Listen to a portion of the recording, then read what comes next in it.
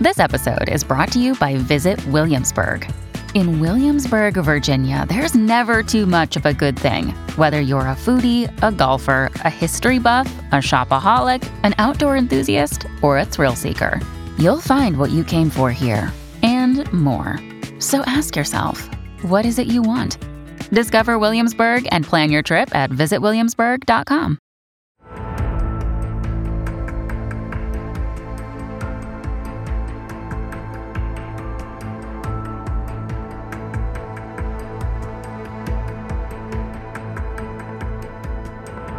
Welcome back to Case of the Sunday Scaries. I'm Elise, and today we are back for the final installment of the Lori Vallow saga. Before I get started today, I need to do a big trigger warning for this episode. I'm going to be discussing, at times in detail, the murder of children. I know this case is a difficult one. It's been a difficult one for me to research, and I imagine there's going to be times when I lose my cool during this episode. But I think it's an important one to cover to not only remember the victims of Lori, Chad, and Alex, but to understand how cult-like religious extremism can and has played a role in these murders and the loss of so many lives throughout history. If this isn't the episode for you, I totally understand. Take care of yourself, and I hope you'll join us for a future episode. With that said, let's dive in.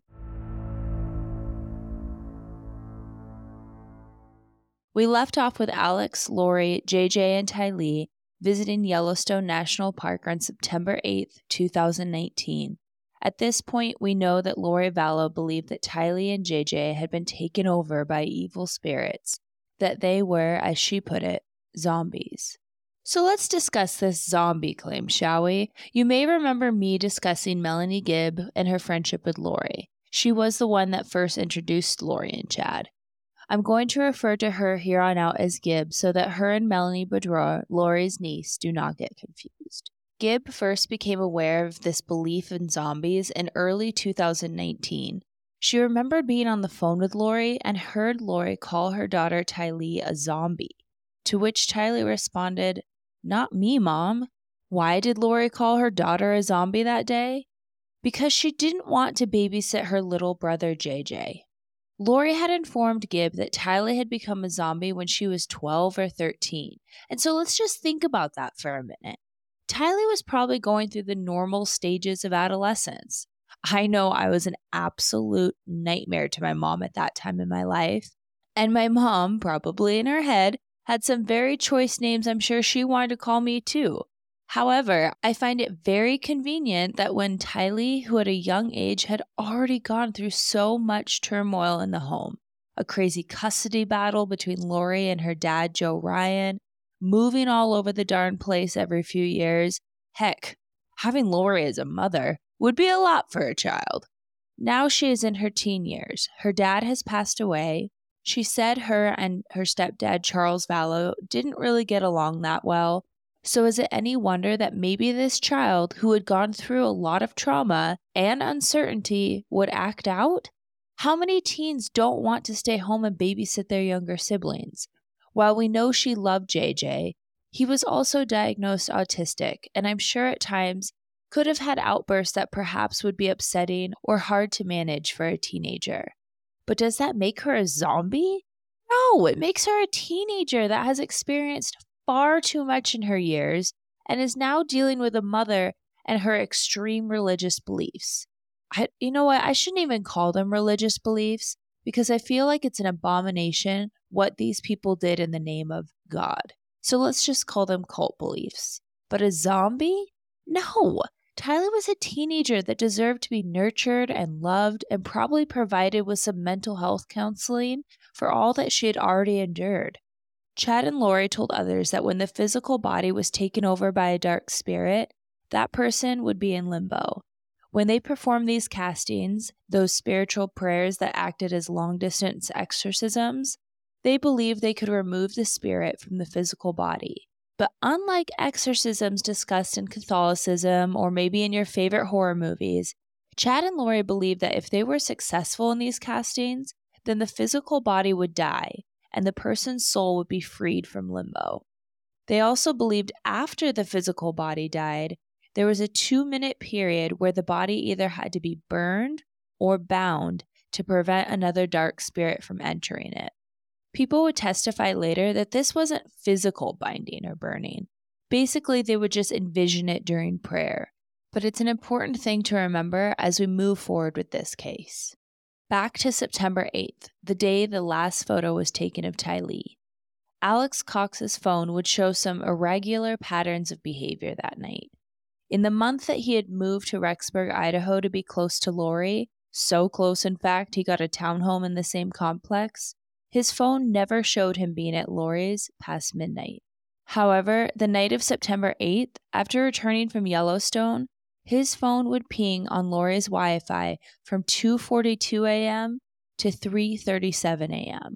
At 9:21, Alex's phone would show that he was at Chad Daybell's property, and he would stay at that property until roughly 11:39 a.m.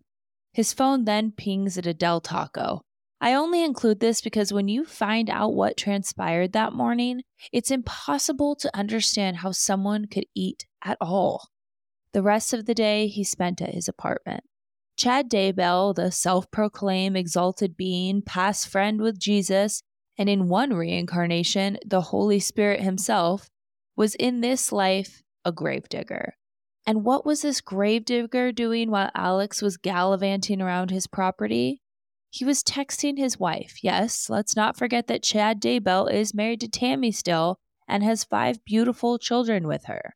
At 11:53 a.m., right after Alex would have been leaving the property, Chad texted Tammy, "Well, I had an interesting morning," understatement of the year, you POS. "I felt I should burn all of the limb debris by the fire pit before it got too soaked by the coming storms. While I did so, I spotted a big raccoon along the fence. I hurried and got my gun, and he was still walking alone. I got close enough, and one shot did the trick. He is now in our pet cemetery. Fun times." Here's what immediately stands out to me. Have you ever seen a raccoon in the daytime? Probably not. Raccoons are little scavengers that want to take their dumpster dives in the cover of darkness. So that's already a little odd to see one in the morning. It's also odd that your first impulse would be to shoot it instead of going, "Oh, cute, look at its little face and tiny human hands." I mean, that's what I would be doing. I might even whip out my phone and try to get a video. But to shoot it and then bury it? Odd choice. That is, unless you're trying to come up with an explanation why your neighbors might have seen a large fire on your property that morning and a fresh dug grave in your pet cemetery. Chad sure was busy on September 9th because later that day, Chad signed an application to increase the life insurance payout for Tammy, his wife, to the maximum allowed under his provider. I have to admit, I realize hindsight is 20/20, but there are so many reasons for Chandler police to not believe the account of Charles' death being done in self-defense. The fact that the second shot appeared to have been made when Charles was on the ground, no longer a threat to anyone, the fact that Alex waited so long to call police, the fact he pretended to give CPR, but when emergency personnel arrived and began CPR themselves, it was they who cracked his sternum. It was them that noticed the blood coming from Charles' body during CPR, and since he had been shot in the chest, it was their hands that got bloody, indicating there was no way that Alex had been doing life-saving measures because he had no blood on his hands. Why was Lori laughing and making jokes with police when they showed up at her house the day Charles died? Why was she throwing pool parties? The fact that Charles had gone to police to try to get Lori put in an involuntary mental health hold, the fact that Alex left the country and flew to Colombia 3 days after he shot Charles, but then returned 5 days later when nothing seemed to be coming of the case, all of this screams, this is fishy. And yes, I'm angry. You can probably hear it in my voice because I just feel like that more could have been done. And if it had, perhaps this case would have ended last episode. Of course, I wish more could have been done before Charles was murdered, but this was so clearly suspicious. And it just makes me so angry because this could have been the point where these people were stopped. But they weren't. And now because they got away with it once, I truly believe it just solidified any doubt Lori may have had about what Chad was claiming, and it certainly emboldened Alex. They'd gotten away with it once, so truly it must have been ordained, right? They weren't bound by the laws you and I are, because they are exalted, magnificent, translated beings who, in Lori's words, quote, if you were exalted in another probation, meaning another life, this time you came to earth, it didn't count for you because you had already proven yourself in another probation, end quote. Meaning she believed her sins committed in this life were forgiven before they were even committed because she had proven herself in a past life. People would testify that Lori, when questioned about aspects of her behavior or the relationship with Chad, who was married, she said, it doesn't count for me. She truly believed she was above human law, and unfortunately, getting away with a plot to murder her husband Charles only proved, at least in her eyes, that it was true. I'm sorry to go off on a tangent there, but I'm just so frustrated that there were so many opportunities to stop them. I'm so frustrated that more was not done, that the dots were not being connected, because then maybe there wouldn't be a part 3 of this case. But here we are. Around the middle of September, Gibb visited Lori in Rexburg, Idaho. She asked where Tylee was since she never saw her during her visit, and Lori told her that she was studying at BYU. Tylee had received her GED recently, so this explanation made sense. JJ was still at the house, but it alarmed Gibb when Lori said JJ was also now a zombie. She said that he had all of a sudden a larger vocabulary and would sit for long periods of time and silently watch TV. Again, this is a child who was on the autism spectrum and had a service dog that calmed him enough to finally sleep through the night. A service dog, by the way, that Lori tried to put up for sale but was rehomed, removing that comfort from JJ. In a matter of a few months, Lori, his mother, had deserted him when she took off for Hawaii for 2.5 months, never once contacting JJ. Then he loses his dad and is moved to an entirely new place in school. I won't pretend that I'm an expert on autism, but I know many people with autism really count on regulation, the comfort that comes with routine. Everything that was familiar or comfortable or safe to JJ was gone. Not to mention this is now September, and presumably at this point we know his sister, who had been at times more like a doting mother to him, was also suddenly gone.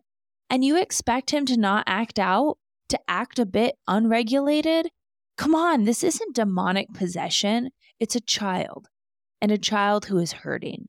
Gibb would later say that she was thrown off by Lori saying this. JJ had become a zombie? Because to her, JJ was just JJ, and acting in ways that she had observed him act before.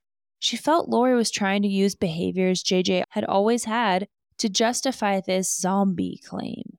While Gibb and her boyfriend were still visiting Lori on September 22nd, JJ would attend his last day at Kennedy Elementary. That night, according to the arrest affidavit, a picture would be recovered from Lori's phone showing JJ wearing red pajamas and playing. That same evening, they sat down to record a podcast. Gulp, another thing I have in common with this lady. But JJ was acting up, so Alex took him over to his place so that they could have some quiet while they recorded. Late that evening, Melanie would report that she saw JJ, dressed in those same pajamas, and he appeared to be asleep with his head rested on his uncle's shoulder as Alex carried him back into Lori's home and into his room to presumably put him to bed. I don't know if JJ was actually asleep that evening when he came back into Lori's home, which just breaks my heart. The next morning, September 23rd, 2019, Lori told Melanie that JJ had had an episode and he was acting again like a zombie, climbing on the cabinets and even tearing down a picture of Jesus, and so Alex had to come and take him away. Alex's phone would ping again at Chad Daybell's property that morning. This time, he would only be there for 17 minutes. That same morning, Lori called Kennedy Elementary, where JJ attended school, and told them that JJ was going to be staying at his grandparents' for a while, and so he'd be out of school. She later would call back to unenroll him. She also called JJ's nanny that she had hired and told her that JJ's grandparents, Kay and Larry Woodcock, had taken him for a few weeks, so she wouldn't need her babysitting services any longer.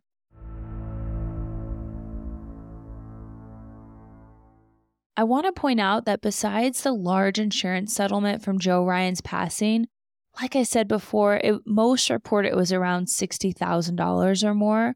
Lori also was receiving around $6,000 a month because she was collecting Social Security benefits supposed to be going to Tylee from Joe's passing. She also was collecting Social Security benefits for JJ and getting government assistance as a single mother raising a child with special needs. She also planned to be getting even more money because this exalted being still needed the best of the best here on Earth. Remember Melanie, Lori's niece? Well, she had been married to a man named Brandon for about 10 years. She really looked up to Lori, and why wouldn't she?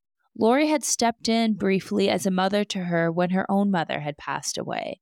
She was actively involved in the same belief system that Lori introduced her to and took part in these castings.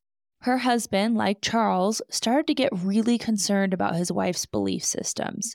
She asked for a divorce from him in the summer of 2019. She would later move to Rexburg to be close to Lori, Chad, and Alex, as they believed Rexburg was where God would protect them in the end times.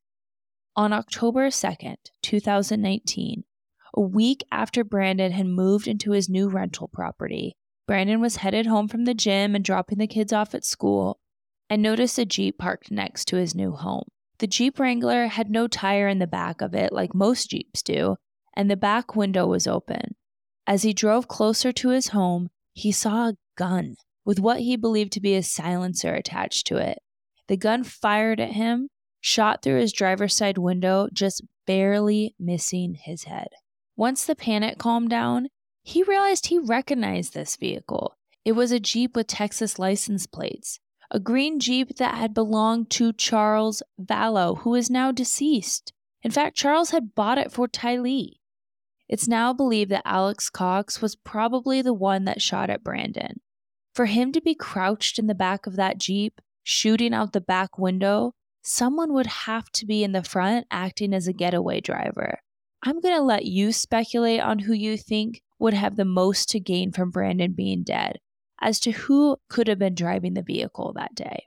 It's ironic, however, that there is surveillance video that shows Lori and a man believed to be Chad dropping off a car seat and a tire into the storage unit Lori rented just the day prior.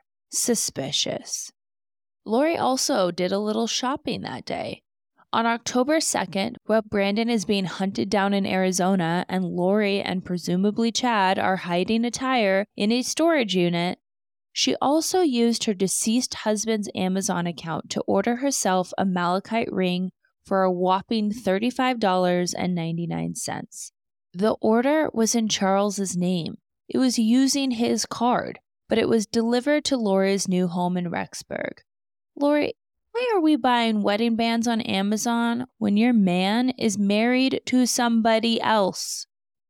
On October 5th, 3 days after the attempted murder of Brandon, Charles has some exciting news to share with Lori. He texted her, "Hello, sweet angel. Big news about Tammy. Please let me know if you're awake." He then wrote, "Tammy has been switched. Tammy is in limbo, and a level 3 demonic entity named Viola is in her body. Not fully sure of the timing for removal, but once her actions verify the differences, I don't want to wait." Clearly, they weren't going to have to wait long, because the next day, after Lori had departed for her impromptu trip, on October 9th, Tammy Daybell would have a similar encounter as Brandon. Fremont County Sheriff's Office. Hi, I need to report something. Okay, go ahead. What's the address? Okay, at 202 North, 1900 East. The corner with the blinking yellow light on Salem Highway. Is it a suspicious person? Yes. Okay, what was he wearing? He was all dressed in black, and he had a ski mask on. I pulled up into our driveway, and I was getting stuff out of the back seat of my car, and suddenly he was there, and he had a paintball gun, and he was aiming, and like he was going to shoot at me. And I kept asking him what he was doing because I could tell it was a paintball thing. And then he just kept doing it, so I yelled for my husband, and then he took off running around the back of my house. Okay, give me just 1 minute. Stay on the line with me. Okay. She posted this to her Facebook account.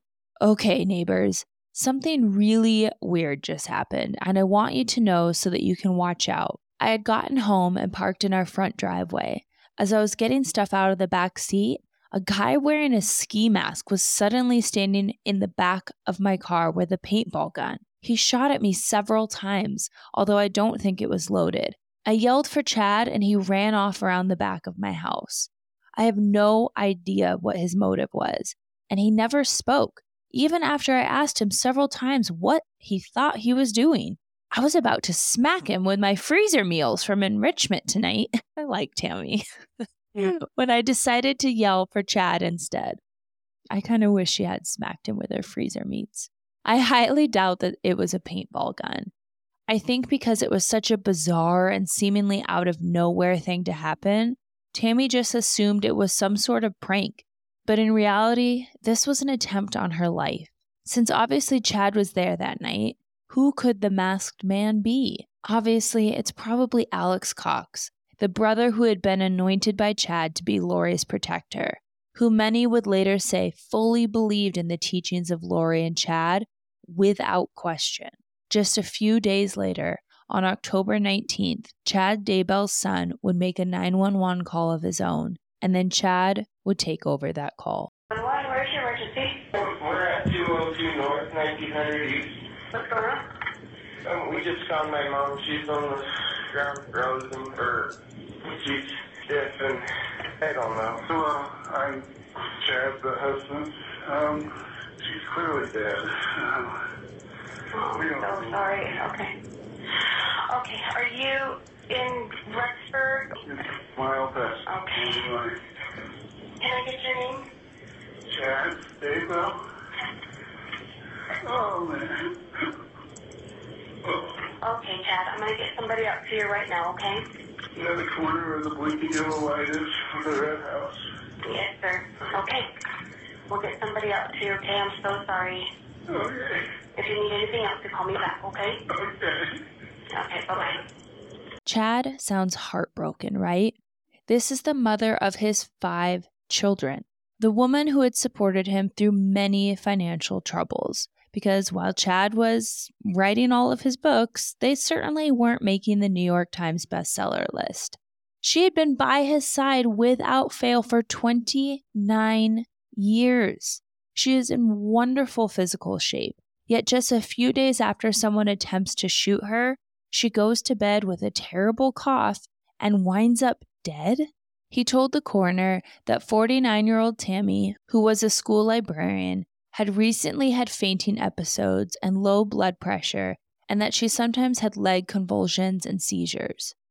Charles played the role to onlookers of a grieving husband, writing on his Facebook, "I am saddened to share that my beautiful, talented wife Tammy passed away early this morning in her sleep.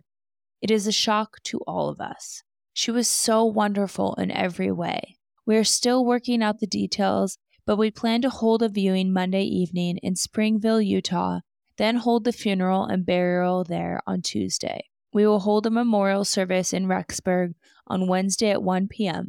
We are overwhelmed with the outpouring of love and support. Thank you all so much." But behind the scenes, he was writing to Lori the day after his wife died. And you know how Lori skipped town, went to Arizona for a bit? Conveniently, the next day after Tammy's death, Lori boarded a flight back to Idaho. Ironic that she left the day before Tammy was shot at, and the day after Tammy passed away, she's back in town? I think not. She was creating an alibi. When Lori expressed that she missed Chad, Chad responded, "I want to get going full steam on the workout plan. Tighten the abs, get a full body tan, and grow my hair out. This could be really good for the both of us." "I love that plan," Lori responded. And then Chad wrote, Oh, I hate this guy. I'm feeling sad, but it isn't for the reason everyone thinks. Yeah, Charles wasn't sad for the reason everyone thought. He was sad that he had to pretend to be a grieving widow for a few more days while they went through the memorial services for Tammy. Had to pretend long enough to collect that $430,000 life insurance payout he had increased just a month before her passing. Tammy's body was never autopsied, and she was laid to rest with everyone assuming that she had died of natural causes, a complication to those supposed health problems that she had been having. But to Chad, he had gotten rid of the last obstacle that could keep him and Lori apart. You guys are just not going to believe this, but 17 days after his wife died, Lori and Chad got married on the beaches of Hawaii on November 5th, with Lori donning the malachite ring that she had bought 17 days before Tammy passed away, a ring purchased with her murdered husband's Amazon account. JJ wasn't there performing the services of a ring bearer, and Tylee was not there standing beside her mother as a bridesmaid. Tragically, we would soon find out why. Kay Woodcock was worried sick after not hearing from her grandson in months. When Charles was alive, her and JJ were in contact all of the time, and when Lori disappeared for 2.5 months, JJ even went and stayed with Kay for a while. Lori kept ignoring messages from her, and she had had enough. She contacted police and asked them to perform a welfare check on JJ Vallow. Thankfully, she did, because this would start a nationwide inquiry into the whereabouts of JJ and Tylee, and soon all of the pieces of this tangled web would be uncovered. On November 26th, police went to Lori's home to inquire about the whereabouts of JJ. Lori was not home at the time, so police talked to Alex and Chad, who were there at the residence. Chad literally acted like he didn't even know Lori that well, which is interesting since it was his wife. Also, Rexburg is a small town, and these police officers had actually observed him walking hand in hand and kissing Lori just days after his wife's passing. Police knew that they were married, but played it cool, going along with Chad's vagueness.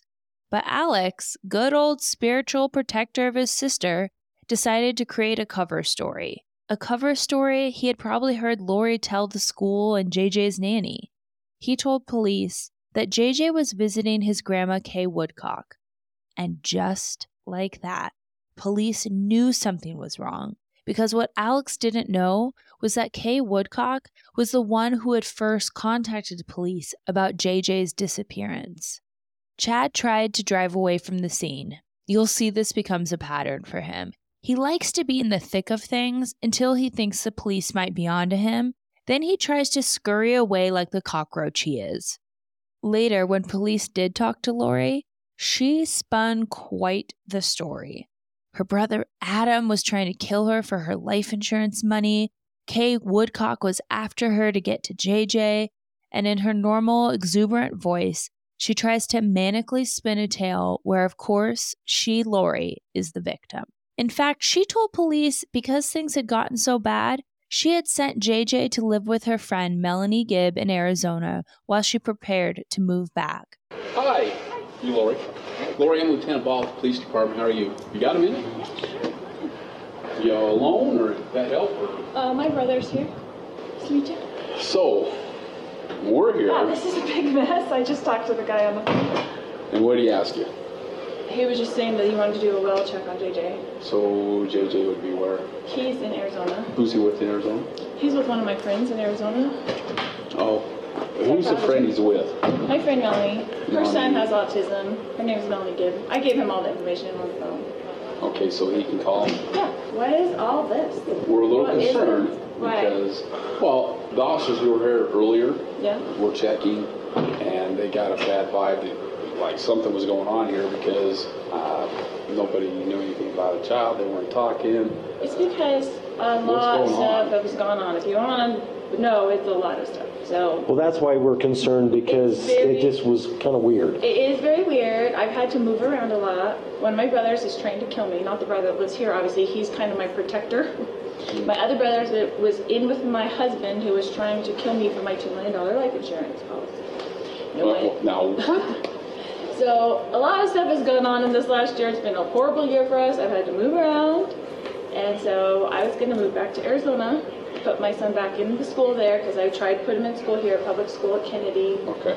He went for 2 months. We tried it, but he had such a hard time. Now, the person who called is my sister-in-law, but she's his natural grandmother. He's adopted by us. Okay, so her son, who is a drug addict, had a baby with a girl who's a drug addict, and they took him from, CPS took him, gave him to the grandmother. She came and got him, and then she wanted us to adopt him, which we did. And we loved By him and us, taking care. who we talking My about? husband and I, who died earlier this year. Okay. He passed away. Since he Sorry to passed hear that. away, she's been trying to fight me for him and being really horrible to me and that kind of stuff. So she's kind of the paternal friend. Okay, thank Does you. that make sense? That's I'm what I sorry. needed. The paternal grandmother. He has autism and ADHD. He doesn't really talk to people. Like he's very special needs. So I had him in a special needs school there. She was trying to. So what happened was my husband, who we were married for 15 years and had raised all these 5 kids together, switched his life insurance policy to her, right? To his sister, Okay. who got $1 million when he died. And we got nothing for me to raise JJ, and all the kids got nothing, and everybody got nothing. She got $1 million. So I knew she was going to try to sue me for him or... For JJ? Yeah, because she now has this $1 million, so she can hire people to help him, and I have nothing. But you have legal custody. He's my son. I adopted him when he was 2 years. We had him from the time he was 8 months old till 2 years old. So she does nothing but wants to cause me trouble. So I don't tell people the truth about where we are and what we're doing because of those reasons. So I look like a suspect, but I am not a good person. Raised all of my kids. I've done everything that I'm supposed to do in life, but everyone is causing me trouble right now. So. We don't want to cause a lot of trouble. How long have you been here? We've only been here since September. Okay. We moved up here in September. My daughter to go to BYUI. Your daughter goes to BYUI? Yeah. Does she live here? Mm-hmm. So it's been a nightmare. But I'm going to go back to Arizona so I can put him back in the special needs school. He couldn't do the school here. It was too hard for him. He would scream and cry, take him to school. The principal would have to come out, try to drag him out of the car. Like, it just was too hard. But I just don't tell people where I am. I don't tell her where I am ever. Okay. And she doesn't have any legal rights to anything. Like, she's been horrible to me since my husband died. My understanding, she never called to try to get the child, hey, I'm interested in the child back, but that... I know, but she sends me these emails with, like, the dates and, like she's putting up court stuff, like, just documenting. I haven't heard from him in all this time, and so I've told her that he's fine, but... See, and we hadn't heard any of that as far as... I'm just saying she's doing this as part of that, is my understanding. And our only concern in this whole thing is that he's fine. Is the child. I got it. And so that's where we're at on the... and then So we were just a little weirded out when... and I understand now that we've heard your side of the story. It's awful. I feel like I'm being tracked all the time. I'm like, why are police coming to my door? What did I do? They said they were out visiting with 2 guys, and I assume one's your brother. Who was visiting? Yeah. Who was the other one? The other guy they were visiting with. There were 2. Visiting. Well, we had 2 detectives over here trying to... Looking for you a little while ago. Oh, because I was at the store. And they ran into probably one of your brothers in My the back brother here. and his friend, probably. Oh, who's They've been that? moving. Chad. Chad from around here? It's just a mess. It's just constantly causing me trouble. Chad the D-A-Y-B-E-L-L? He's an author. Doesn't he live like out in the... Isn't that the Chatty Bell that... didn't his wife pass away recently? Is that him? I don't know. I bet it is. Chatty. D-A-Y-B-E-L-L. Yeah. But it sounds familiar as an author. I think I know one of his. He's got a couple of daughters. He has lots of kids. Okay. All right. Well, need anything else? Sorry to bother you. Thank you. Yeah. We don't mean to be a problem. I'm sorry that people are constantly knocking on my door looking for me, and I just don't want to be found. So. Have you had problems? Because I think we've only had... Well, the reason I'm moving is because the brother that was going to kill me, that we found emails and texts with my husband at the time, came showing up here, so he found out where I was, and he was knocking on my door. No, this was your brother? One of my brothers. He showed up here and was knocking on your door. He lives in Kansas. And you said something about you were getting threatening Emails? Well, no. Just after my husband passed, I found emails and texts between them that they were planning all this stuff to get rid of me. Do we need to worry about him coming over? Well, that's why I'm moving back. I'm moving, and I'm not going to be in a place. I'm going to live with my friend, Melanie. Don't tell anybody her name, Gib, because I don't want anything in my name. I put the apartment in my name, but I've been staying over here with my brother because he protects me. Okay. He's very I just protective want of to know me. if he shows back up, you can call, take care of it. Well, that's what I'm saying. I just was like, it's just a nightmare. I mean, I canceled the insurance policy since my husband passed, so there's no money. And what are they going to do with JJ and Tyler? Like, what do people think? Okay. So. Well, if you have a problem, shows back up, feel free to call us. We'll come and run him off or something. Okay? All right. Appreciate it.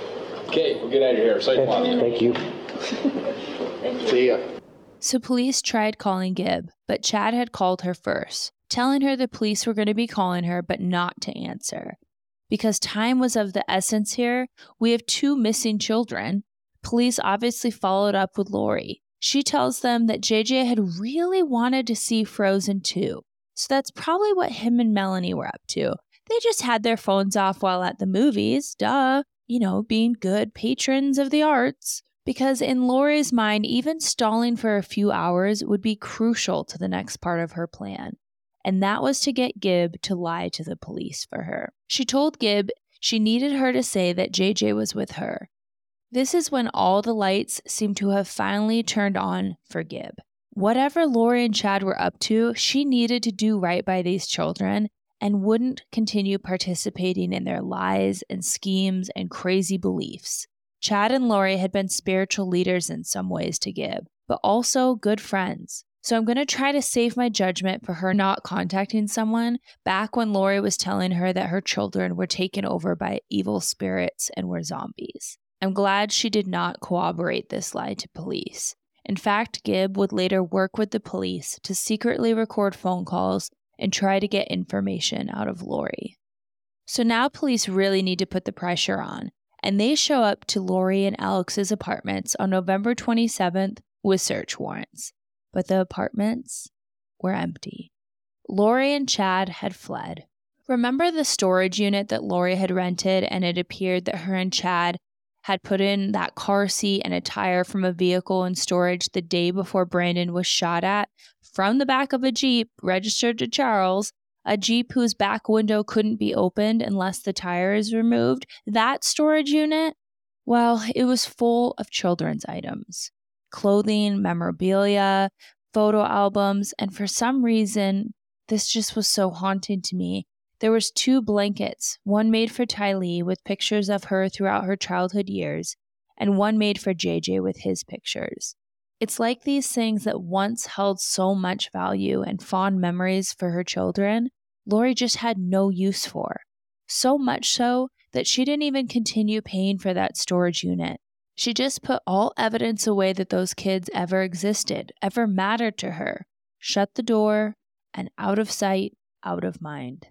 When police searched Lori's home, they found an autism medication that was JJ's, an autism medicine that had not been filled since January of that year and still had 17 pills left in the bottle. I, again, am not going to pretend to be an expert in the treatment of autism, but wouldn't you think going off a medicine that was prescribed to him might be yet another reason why his behaviors may have changed, why he was acting out a bit more? Certainly not because he was a zombie. No, it's because Lori stopped caring about anything other than being with Chad. Lori stopped caring enough to make sure that JJ had the things he needed to continue succeeding. Lori stopped caring enough to get the medicine filled that he needed to thrive, because nothing and no one was more important than holding on to her belief that Chad and herself were destined to be together, to continue stroking her ego by believing that she was a goddess and an exalted being that would go on to lead the 144,000 into the end times. You selfish, wicked woman. Police were connecting the dots now, and they needed answers about Tammy Daybell's death. She had never received an autopsy, but that would soon change. On December 11th, 2019, her body was exhumed and an autopsy finally performed. Tammy Daybell did not die of natural causes. She died of asphyxiation, She also had bruising on her arms and chest, which were consistent with someone being restrained. I know this is gruesome, listeners, but suffocation is not what you see in the movies. It doesn't take just a few seconds. A person would have to be held down, restrained as they fought for air until they lost consciousness. But many sources say that you would then have to continue cutting off their supply to oxygen for 3 to 5 minutes. 3 to 5 minutes. While that might not seem like a long time, it is. Assuming that Chad had acted alone in this, and we don't and may never know if he did, 3 to 5 minutes is a long time to look at the woman you claim to love for 29 years, the mother of your children, and continue to apply that pressure, taking the life she so deserved to have away from her. Death in this manner is so deeply personal. I truly don't have words for someone that could do this to another human, much less a wonderful, beautiful, lively, active, and incredible mother to 5. I get emotional when I talk about this, and it's just appalling to me that I never knew Tammy. I've never met her. I've never spoke with her. I've never met her children. And yet I feel like in this moment, as I sit here with tears coming down my face, and I have to question, how do I care more about someone that I don't even know than Chad Daybell did when he had been married to her for 29 years? How is that possible? So while the news of Tylee and JJ reached national news and it seemed everyone was looking for these 2 children, what was Alex Cox, Lori's enforcer and fierce protector, doing? 2 days after the police went to him and Lori's home with a search warrant, he was off in Vegas marrying Zulema, who we talked about in last week's episode. But just 2 weeks later, Alex Cox would be found by Zulema's adult son, unconscious and on the floor. He would be pronounced dead December 12th, 2019, and it would be ruled that he died of natural causes. Listeners, I already know what you're thinking. Yeah, right. Natural causes. We don't buy that anymore. That's what they said about Tammy. But his autopsy shows he did die of blood clots to his lungs. But as I dove deeper into the life of Alex Cox, I have a theory. A theory I think is backed up by a police interview with Zulema that seems to have somehow gone overlooked. If I dove into that on this episode, we would be here for probably another 2 hours. So please let me know if you want me to do a deep dive into Alex Cox specifically and my speculations, because I feel my detective hat was working overtime trying to make sense of his very timely death. How the man seemingly at the center of this all could die at the age of 51, just weeks after police searched his home, and then he marries and changes his last name to Pestina's. Let me know. I'm absolutely willing to dive into it, but only if you guys are interested. But for now, let's get back to Chad and Lori. Police finally caught up with Lori and Chad in Hawaii, because of course they're in Hawaii, soaking up the sun and taking romantic dips in the ocean. And let's not forget, this is all happening just months after his wife had passed away. Months where his 5 children who lost their mother, who from all accounts was an absolute treasure of a woman, but does he stay close to support them, to be a shoulder to cry on? Why would he? He, like Lori, is willing to abandon and kill to be with his succubus. Police served Lori, finally, and told her that she needed to show up with the children in Rexburg, Idaho. But of course, she would never show up for that court appearance. By February, Lori was in handcuffs being held on a $5 million bail, and 2 weeks later would be extradited back to Idaho. Chad at this time remained a free man, but that would not last too much longer.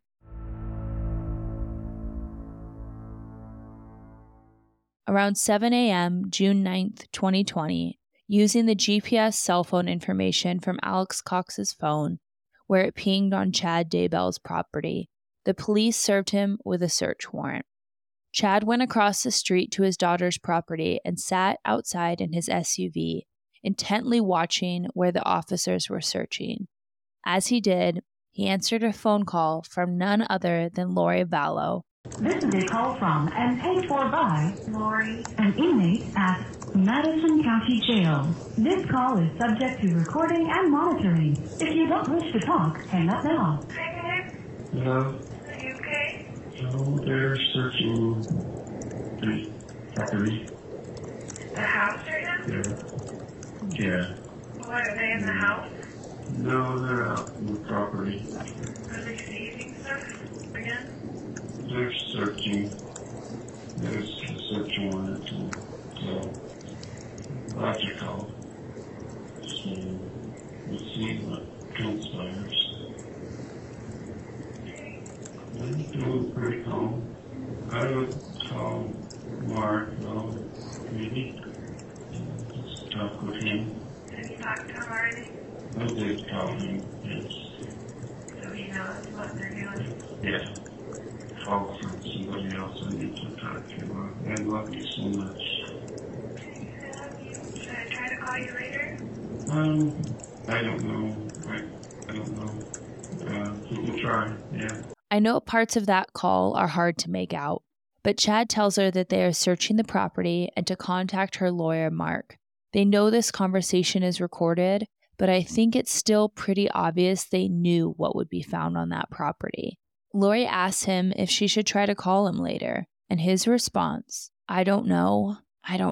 Yeah, you can try. Chad would not be answering a call from Lori later that day because police had gone to the site on Chad's property that Alex's phone had pinged the night JJ went missing.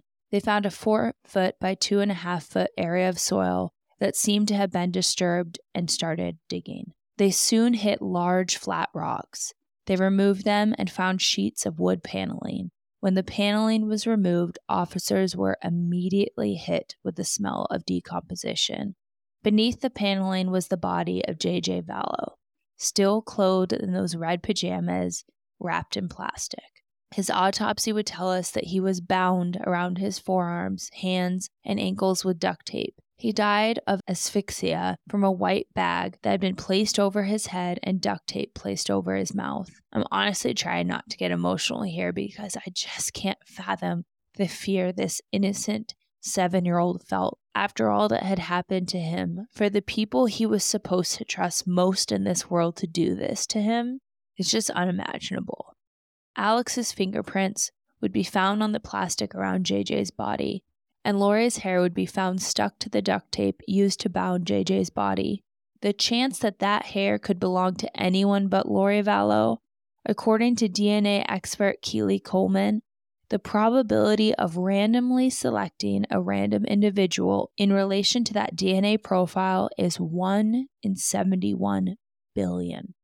If you remember, Alex's phone would only ping at this location for 17 minutes. It would take a lot longer than that to clear an area that size, place JJ's body in it, cover it with rocks and the wood paneling, and then fill it back up with soil. But who would be an expert on knowing how to do this properly, maybe even preparing it in advance? Grave digger by trade, Chad Daybell. When JJ's remains were discovered, Chad Daybell started up that SUV real quick and tried to flee the scene. But police would apprehend him and arrest him just a mile from his home. As the police and the FBI continued their search, they went to the pet cemetery where Alex's phone had pinged for over 2.5 hours the night Tylee went missing. They did not find a raccoon buried like Chad had told his wife. Instead, the burned and dismembered remains of Tylee Ryan were uncovered. We may never know what happened to Tylee, but it was clear that she was murdered. And the only sense of peace I have discussing Tylee's death was that the coroner believes that she was already deceased before her body was burned. I want to remind you of the beginning of this episode when I outlined how Chad and Lori believe that a physical body must either be bound or burned so that another evil spirit couldn't enter the physical body. J.J. Vallow was bound with duct tape. Tylee Ryan's body was burned beyond recognition. So where are we at today? Lori Vallow's trial was postponed at first due to COVID, and then she was deemed incompetent to stand trial. Now, if you're thinking, oh, they better not let this woman off with an insanity defense, don't worry. There's actually not a not guilty for reason of insanity defense allowed in Idaho. They held her at a mental facility where she received treatment. We don't know if this was medication or therapy or a combination of both. But Lori would be released back to jail once mental health care professionals believed that she could aid in her own defense. Lori Vallow recently went to trial, and let me tell you, the testimonies were absolutely heartbreaking. And thank God, Lori Vallow was found guilty in May of this year of conspiring to murder and the murders of J.J. Vallow and Tylee Ryan, as well as conspiring to kill Tammy Daybell. She also was found guilty of grand theft because she unlawfully was using money and Social Security benefits meant to go to Tylee and JJ. Arizona has also announced that they will be proceeding with conspiracy to commit murder charges for the death of Charles, as well as conspiracy to commit murder for the attempted murder of Brandon Boudreaux. She is supposed to receive sentencing July 31st, the end of this month, and then they will send her to Arizona to face the charges there. Chad Daybell has not yet gone to trial, but unlike Lori, it seems like they might seek the death penalty for Chad. I will keep you all updated when his trial starts and for Lori's upcoming trials in Arizona. I am truly at a loss for how to wrap up this episode, but perhaps it's maybe to explain why I followed this case so closely and why I felt it was important to cover on this podcast. You may have noticed that I went off course and really focused on the perpetrators in this case, and not the lives of the victims, Charles, JJ, Tylee, and Tammy. Not because their lives weren't meaningful, not because they don't deserve to be remembered. They absolutely do, and in my opinion, there will never be justice enough for taking their lives. And for what? And that's why I was so focused so much on Lori, Chad, and Alex. I just could not wrap my head around this. What could make people do such a thing? What romantic passion is worth the lives of 4 innocent people, including your own children? Who was leading who? But after all my research, I still don't know. I tend to believe it was almost a perfect match of 2 wildly broken individuals.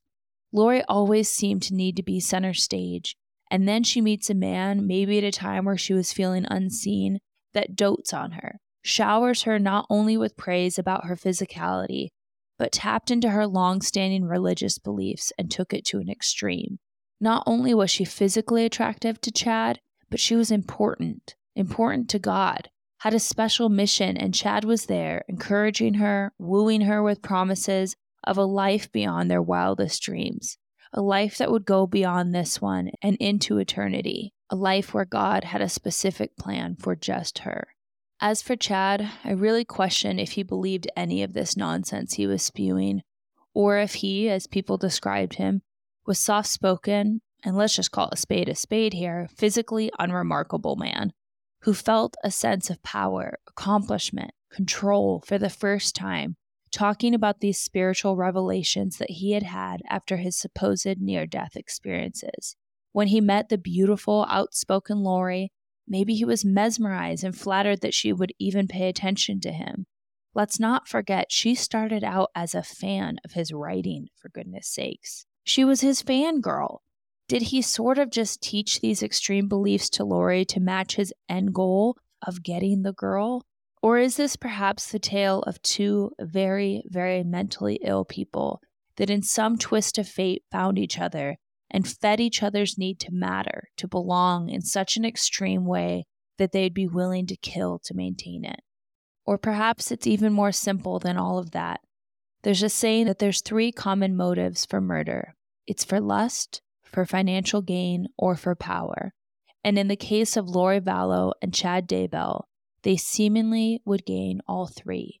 Lust for each other and the desire to be together, financial gain from the insurance and Social Security benefits, and together, without others interfering or questioning their plan, they would have the power of leading God's chosen people into the end times.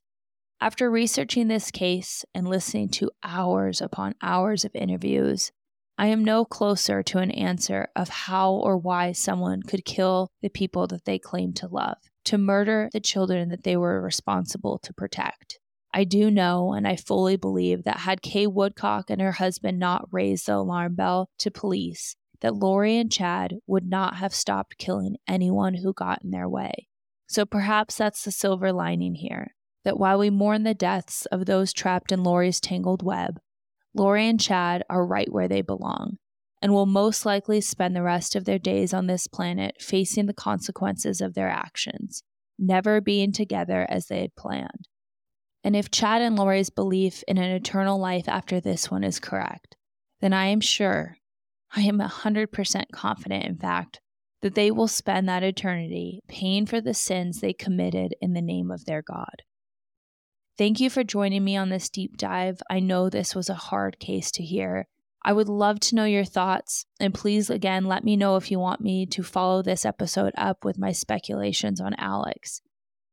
If you have enjoyed this series, I ask that you take a minute to hit the follow button on Spotify, rate and review us on Apple Podcasts, or join us on Instagram at A Case of the Sunday Scaries. It truly does help us grow this podcast and reach more people. I hope you will join us next Sunday for an all-new episode. But as always, until then.